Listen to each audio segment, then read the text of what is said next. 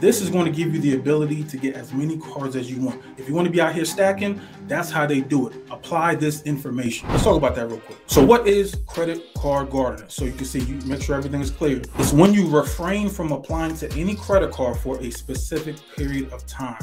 Normally, people say, oh, I'm in a garden for 6 months. I'm in a garden for the end of the year. It's basically when you applied for several credit cards, you've got to stop. You got to let the credit profile breathe. You don't want to look like you're going to every credit union, every bank. Yo, let me get an application here. I'll see like 15, 20 hard inquiries. I'm like, yo, half of these you didn't even get the card. Now you're trying to figure out how to remove the hard inquiries. If you would have just been patient, garden, you would have got everything that you wanted. So look, too many accounts is a red flag. I don't know if you see my video I did on FICO reason codes, but if you have too many recently opened credit card accounts, I don't care if your credit score is at 780.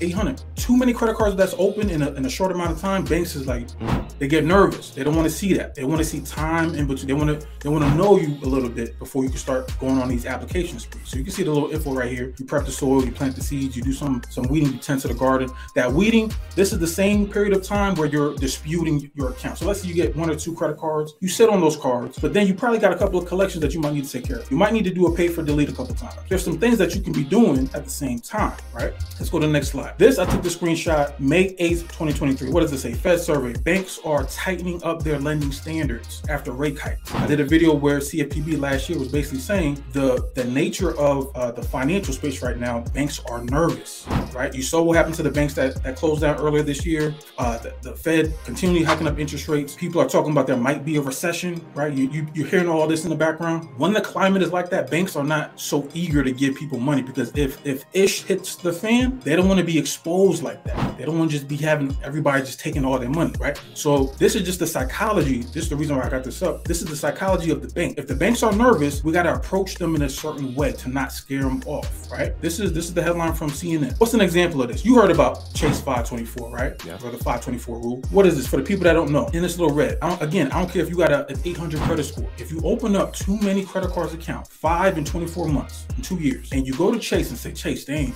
that Chase Sapphire Preferred is looking sexy. I want that. Let me holler at that. Chase is gonna be like, bro, I don't care what you talking about right now. You got too many accounts. I'm not dealing with you, bro. Sit down. Come back when you under the 524. Come back.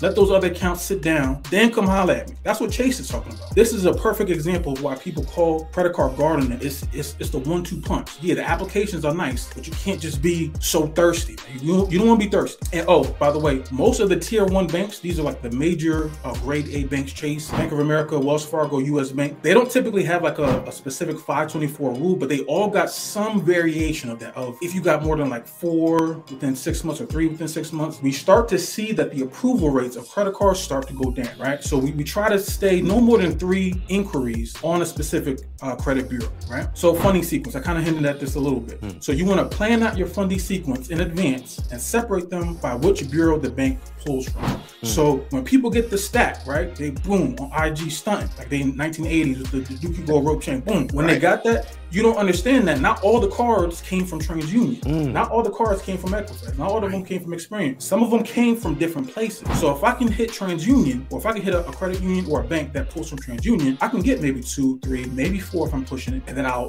leave those other credit unions alone. Then I'm like, all right, which credit union, which bank pulls from Equifax? Maybe I can hit them up for maybe 2, 3, 4. Because remember, if they pull from Equifax, they don't see what I'm doing over at TransUnion. They don't see that. They don't see what I did with Experian. They just pull an Equifax. So I can run the bag up with TransUnion, but if I'm sticking with a bank that's pulling from Equifax, they only see my Equifax. So that's why I want to say you want to plan it out accordingly. Don't rush. Plan it out accordingly. Get a few from TransUnion, get a few from Equifax, get a few from Experian, right? Hopefully y'all catch what I'm saying. If you're not sure, because you might go online and somebody might say, this bank over here, they pull from Equifax. And then somebody else says, that's crazy because they pulled my TransUnion. And you're like, wait, so hold on. I don't know. What you can do, if you know your Equifax is good and your TransUnion needs some work, go into your TransUnion, freeze that credit bureau. So if they try to pull from it, they don't get no data, right?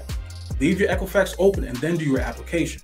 Use this as a strategy. Most people don't do this. Most people leave all their credit bureaus open. The wrong bureau gets pulled. And now they're like, oh man, I need an inquiry removal guide.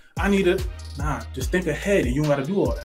All right, let's go to the next one. Experian. Now, again, don't take a screenshot of that and be like, oh, this is the Bible Money Code told me that this is guaranteed. Now, depending on the region where you are at, banks can pull from usually 1 or 2 different bureaus. Typically, Experian, Chase likes Experian. That doesn't mean that Chase never looks at another bureau, but typically they mess with Experian. So if you're thinking that, okay, I want several credit cards, I need to make sure that, okay, Chase, and we just saw about the 524 rule, right? We just saw that. I want to make sure that I get Chase out the, my Chase application, I take care of that first. Because I know if I get 4, 5, 6 credit cards and then I go to Chase, what's going to happen?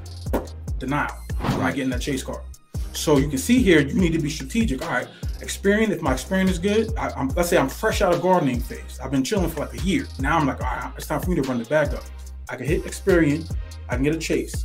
We can get the Amex card. And I saw the video that you had with, the one inquiry pool for Amex, that play. That's consistent too, but we're not going to go into that. Citibank is another one, right? So I can stop there and be like, all right, I'm going to chill. TransUnion, maybe I can hit up Barclays. Let me see what US Bank got. You see how I got Capital One on every single one? That's because Capital One is a triple pool. That's why we don't like them. We like the ones that they pull them from one bureau. Right? And they be stingy with their credit limit increases. So Capital One, man, I got beef with y'all, man. Equifax, Citibank, Truist, Capital One. So this is what I'm saying. So when you see people with the money stack, understand that a third of them are likely coming from one bureau.